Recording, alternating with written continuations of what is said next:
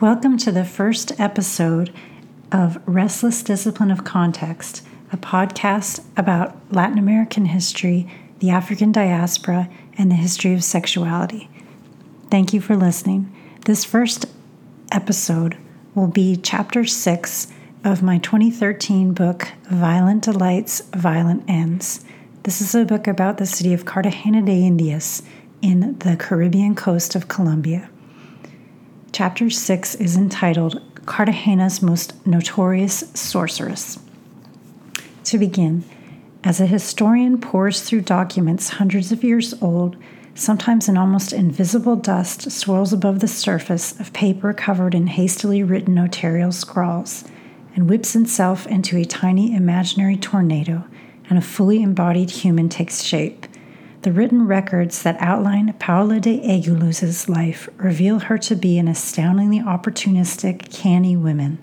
Her decades of interactions with the Cartagena Holy Office of the Spanish Inquisition, over the course of 3 separate trials for sorcery and witchcraft, have intrigued historians for hundreds of years.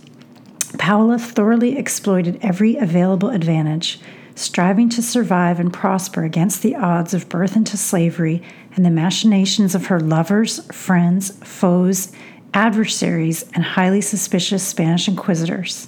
In the 1620s and 1630s, her nemesis was Diego Lopez, a freedman labeled a mulatto, and her competitor in the local healing trade marketplace. The documentary traces of Paula's life center on the bitter rivalry between these two healers, exposing the vibrancy and tensions of the Cartagena market for love potions, medical remedies, and even fatal poisons. Aggressive competitions for clients was common practice among colonial Latin American women, and Paula drew on her businesswoman's wit in the even more stressful setting of an Inquisition trial. While female sexuality often became political in a judicial setting, this perception is muted for free, non-white women due to their greater need to focus on economic goals and basic day-to-day survival. In the early 17th century, the market for love magic revolved around social ties among white and black women and the occasional man. The exchange of knowledge of spells and healing flourished in the Circum-Caribbean among men, especially with ties to the church, and women of African, Iberian, and indigenous heritage. Inquisitors encouraged these possessors of special knowledge to self-confess their trespasses. After her second arrest by the Holy Office, Paula pointed her fingers at dozens of women and one man involved in sorcery and possibly orgiastic satanic gatherings. This chapter I'm reading draws on statements voiced by Paula's dissatisfied clients and rivals, including Diego Lopez, as well as Paula's ruthless efforts to defend herself. The focus here is Paula, her love life, her dramatic manipulations of the inquisitors, her clientele, and her bitter enemies and competitors in the healing trade. Despite her low status as a black freedwoman and a penitenciada, Paula won these battles, even overcoming Diego Lopez's inflammatory attempts to turn the inquisitors against her. What we know of Paula's biography shows how 17th century inquisitors increasingly linked women's illicit and disruptive sexual desires to an unchristian world of demons, despite the belief in using spells and potions to aid love affairs among all social classes. Love magic's popularity proves women attempted sexual agency against the momentous odds of the honor code, gender hierarchies, and a paternalistic society. Paula was born in the 1590s, the daughter of Africans enslaved in Santo Domingo. She passed the most important years of her young adulthood in Cuba as the slave and lover of Joan de Egulus, an important administrator of Spanish copper mines. Joan de Egulus freed Paula and provided her with material wealth, but his patronage did not protect her from accusations of sorcery and dealings with the devil. Paula first came to Cartagena in 1624, where she suffered inquisitorial interrogations, a march and an auto de fe, reconciliation and penance. By the time of her second arrest, she had lived in Cartagena for 8 years, first as a prisoner in the tribunal's secret prison, and then as a menial servant at the hospital of the San Juan de Dios friars.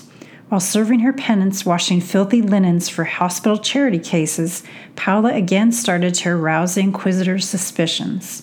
Paula's high profile, even as a penitent reconciliada, inspired the Cartagena Inquisition tribunal to attempt another crackdown on love magic. The inquisitors arrested her for the second time in September of 1632.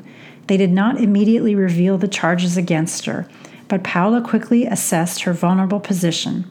At this time, she described her occupation as a curandera. She was a popular healer in the city of Cartagena and its surrounding regions. She worked and socialized with a number of other Afro-Caribbean women who sold love potions and taught incantations and conjurations to a large clientele of women, rich and poor, white and black. Throughout her 3 trials, Paula developed strategies for dealing with the inquisitors. Her responses to interrogation did not lead to lighter punishments, but they do reveal a sense of self and even what might be called personal integrity or a code of honor. However, this might strange this might seem in the context of a small witch craze in which she was the primary accuser. Paula de Aguilus's stories were remarkably consistent over the course of 4 years of trials. When the inquisitors presented her with a set of accusations taken from other people's confessions, as was normal practice, Paula unfailingly confirmed the details she had originally stated, sometimes years before, and she modified other people's statements according to her chosen version of events. This is an impressive feat, given that her second trial, that lasted from 1632 into 1633, had generated 71 different accusations. She faced 25 new accusations in her third trial shortly afterward, and her memory never failed her. She always stuck to her original stories, regardless of slanderous statements made by her enemies in the healing trade. As we will see, even after years of imprisonment and interrogation, Paula challenged interpretations of her behavior that violated her personal code of moral and sexual behavior. With her astounding powers of memory when it came to creating a persona for the inquisitors, Paula strictly controlled the oral history of her dealings with fellow healers and sorceresses, as well as her version of her relationship with a demon that she called Mantelillos. From her cell in the secret prisons of the Holy Office, Paula also dominated other imprisoned women, overcoming her nemesis Diego Lopez's attempts to destroy her defense tactics, and she continued to manipulate the inquisitors themselves. Paula's second and third trials began with a typical scenario. In 1630, 2 years before her second arrest, a 13-year-old girl was the first to testify to the healer's re-involvement in magic. This child spent time at the San Juan de Dios hospital visiting her grandmother, where she slept near Paula de Aguilus's bed. She saw the penitenciada, known by the bizarre nickname Alleluia, dressed in a habit as part of her punishment with yellow and red crosses on her front and back. The only suspicious acts the girl could report had to do with the beaker of unguent and the herbs that Paula kept under her bed. The girl claimed that she saw Paula putting this unguent on her arms and nether regions, an action commonly associated with witches preparing to fly. One night, Paula's face seemed strangely shiny to the girl due to this. Gradually, new evidence against Paula emerged out of voluntary confessions made by young Spanish doñas, or elite women. These confessions highlighted Paula's amazing powers of sexual attraction, which were the envy of many local women. The first doña to speak against her was Doña Magdalena de Estrada, aged 23, who came to the inquisitors in 1631 in response to an edict of faith. Doña Magdalena provided information about Paula's ability to control men's affections, confessing that one night she had discussed Paula with one of her lovers, a Spanish soldier named Diego Núñez. Núñez admitted that he loved and desired Paula so much that he could not stop thinking about her day or night, even when he was with another woman. These feelings were so extreme that he feared that she had given him something to provoke his intense desire and longing. In his view, love and powerful sexual desire were wild and dangerous emotions, very likely fueled by magic. After the soldier left, Doña Magdalena, out of so-called womanly curiosity, questioned Paula, who lived at her house working as a servant and washerwoman at the time. Paula laughed heartily at Doña Magdalena's curiosity, and as the two women stood on the balcony, the Doña reported that the sorceress pointed to the clear starry sky and invoked the brightest star in a spell mentioning demons, reciting an invocation that compelled a man to love and desire a woman.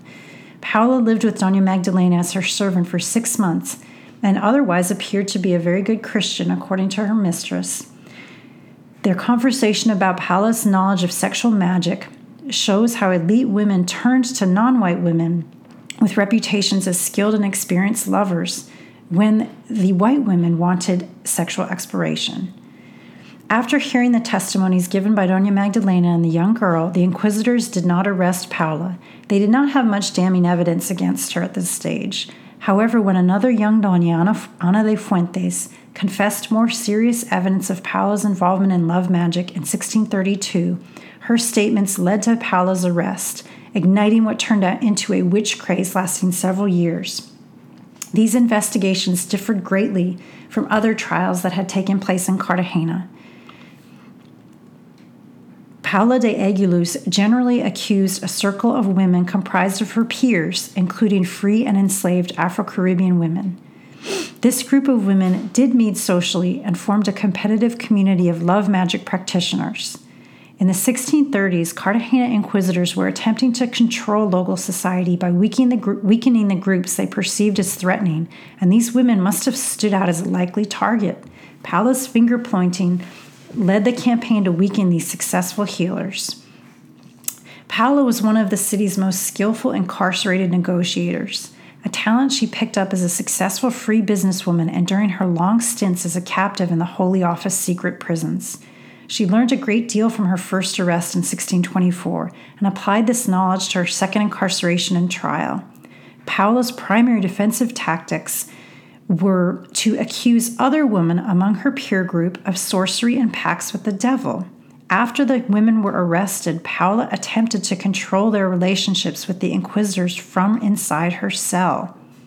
For the first 3 days after her second arrest and imprisonment in September 1632, Paula stayed in her cell, planning her next move.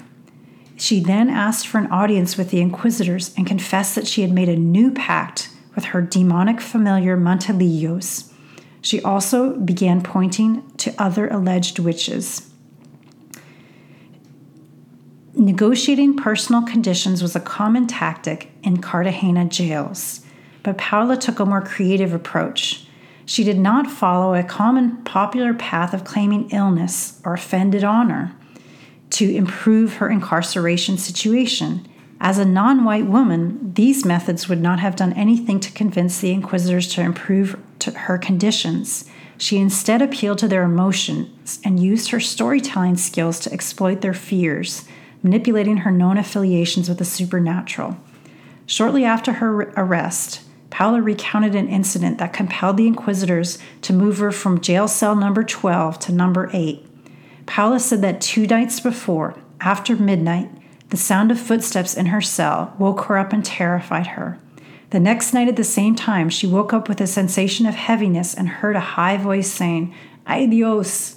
In response, a quiet voice, seeming to come from a so-called dead thing, said, "Hang yourself here like I hanged myself here." Paula was petrified with fear and swore this story was the truth, begging for God's help, with the inquisitors as her intermediaries. The next day, in her second audience with them, she retracted all that she had confessed about witches' gatherings and those she had accused of attending, saying that she had lied because of her dread of the phantasm that visited her in the night. A few days later, she retracted the retraction, claiming that Mantelillos and another devil spoke to her through the tiny window in her cell, telling her not to accuse the other witches. But now she wanted to confess all and rejoin the Catholic Church. She listed several names and went into details of various women's sexual encounters with the devil. The Holy Office's dependence on finger-pointing and self-motivated confessions left them vulnerable to the schemes of a conscious negotiator like Paula. With her confusing confessions and extensive accusations, Paula controlled her case and the inquisitors. After a week in cell number 8, Paula again demanded changes and succeeded in receiving them by once again describing a fearful supernatural experience. A few nights before, she had awakened around midnight and claimed that for the length of time it would take to say a Hail Mary, she had felt ghostly hands from the other life touching her left thigh and torso. The entire area was chilled, and Paula felt scared, almost to death. She appealed to the inquisitors, saying she could not survive another experience of this kind. She feared entering her cell and begged for companionship. Again, the inquisitors took her complaint seriously and suggested that she move for a second time, this time to a cell shared with other women. The inquisitors knew that Francisco Angola, a slave from Habana on trial for witchcraft, had hanged himself in cell number 8 a year earlier in the summer of 1631. Francisco was buried in the garden behind the secret prison. Undoubtedly, Paula had heard this tragic story and counted on the fact that the Holy Office would not want another suicide in its cells. The inquisitors justified putting 3 other women in the same cell with Paula by recording in writing that they were running out of space and all 4 women were involved in the same circle of witches. The cell had a window into the patio of the Inquisition Palace, so the inquisitors asked for a good guard and that the doors be locked with a key, which suggests that sometimes they weren't even locked. This entire incident shows how Paula used her knowledge of prison gossip about the suicide of Francisco Angola to arrange a living situation where she could attempt to influence other women's confessions.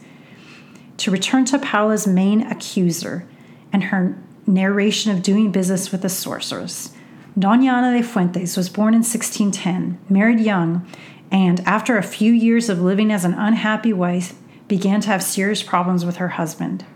At around age 21, Doña Ana had sought help from her slave, a black woman from Lisbon, Portugal named Barbara Gomez. She had persistent and worsening fights with her husband, Don Francisco. Barbara was an experienced diviner who later confessed to having her own demonic familiar and to having learned prognostication techniques, such as a famous one involving the suerte de habas from a gypsy in Cádiz, in an attempt to reignite her own relationship with a Spanish friar. When Doña Ana complained that Barbara's remedies had no effect on Don Francisco or her husband, and that their relationship was growing worse every single day, the slave suggested that her mistress call on Paula. At first, Paula distanced herself from the request for help, but Doña Ana insisted, so Paula began a long and increasingly more intense relationship with the young Doña, who confessed her version of their exchanges to the inquisitors. It was these confessions that prompted Paula's second arrest. First, Doña Ana said that Paula requested their couple's nightshirts that they wore when they were together, and Don Francisco's stockings and shoes, along with more intimate items including hairs from his head and beard, as well as his urine. Doña Ana said the sorceress told her that boiling all of the items together and then putting them under their bed would make her husband love her very much. After 2 months and various payments adding up to 50 pesos, Doña Ana saw no improvement in her marriage, so she accused Paula of fraud. In response, Doña Ana said Paula tried more drastic methods, such as mixing chicken talons with herbs and placing this paste on Doña Ana's doorstep. Paula also gave Doña Ana a small scarlet purse full of strange herbs. Nothing had any effect, so Paula suggested that Doña Ana put her menstrual blood in her husband's drinking water. This spell did not reach fruition because her husband spilled the pitcher of water. Paula then asked for a drawstring from Don Francisco's undergarments, which she made into a rope full of knots. This was supposed to bind him to Doña Ana, not allowing him to have affairs with other women. After a few months, Doña Ana undid all the knots because she decided that this method had no effect. One of Paula's last efforts involved her asking Don Francisco for Don Francisco's right-hand glove so Mantelillos could take it to hell to subjugate Doña Ana's husband. None of these things worked, so Ana ultimately went to the Holy Office. Paula also suggested several techniques to Doña Ana that were similar to common erotic magic efforts. She told Ana to gather some of her husband's semen in a rag and fry it in some oil. Doña Ana did not do this, fearing it would harm her husband. Paula then recommended anointing the inside of Don Francisco's shoe and her own slipper with some of this semen, which Doña Ana did twice to no effect. Paula's next piece of advice was to mix water to use to wash Doña Ana's genitals into an egg cooked for her husband. Doña Ana, who was illiterate, confused the directions of another love spell, confessing to the inquisitors that she recollected that Paula had told her to rub some pork on the length of her husband's genital member. Fry this meat and feed it to him, which she did. Paula later clarified that the pork was supposed to make contact with Doña Ana's genitals, not her husband's, before the husband ate it. Paula's version follows the standard love magic logic, whereby women's bodily fluids could control men if men ingested them. Rubbing greasy meat on her husband's genitals certainly implies that the couple maintained quite a degree of intimacy and trust, despite all of their apparent problems. It also makes clear that women use seduction techniques or erotic methods with varying degrees of sophistication for improving the actual experience of sex in the 17th century. So this is the end of today's episode. In the next episode, I will continue with Paola's reaction to these accusations. Thank you very much.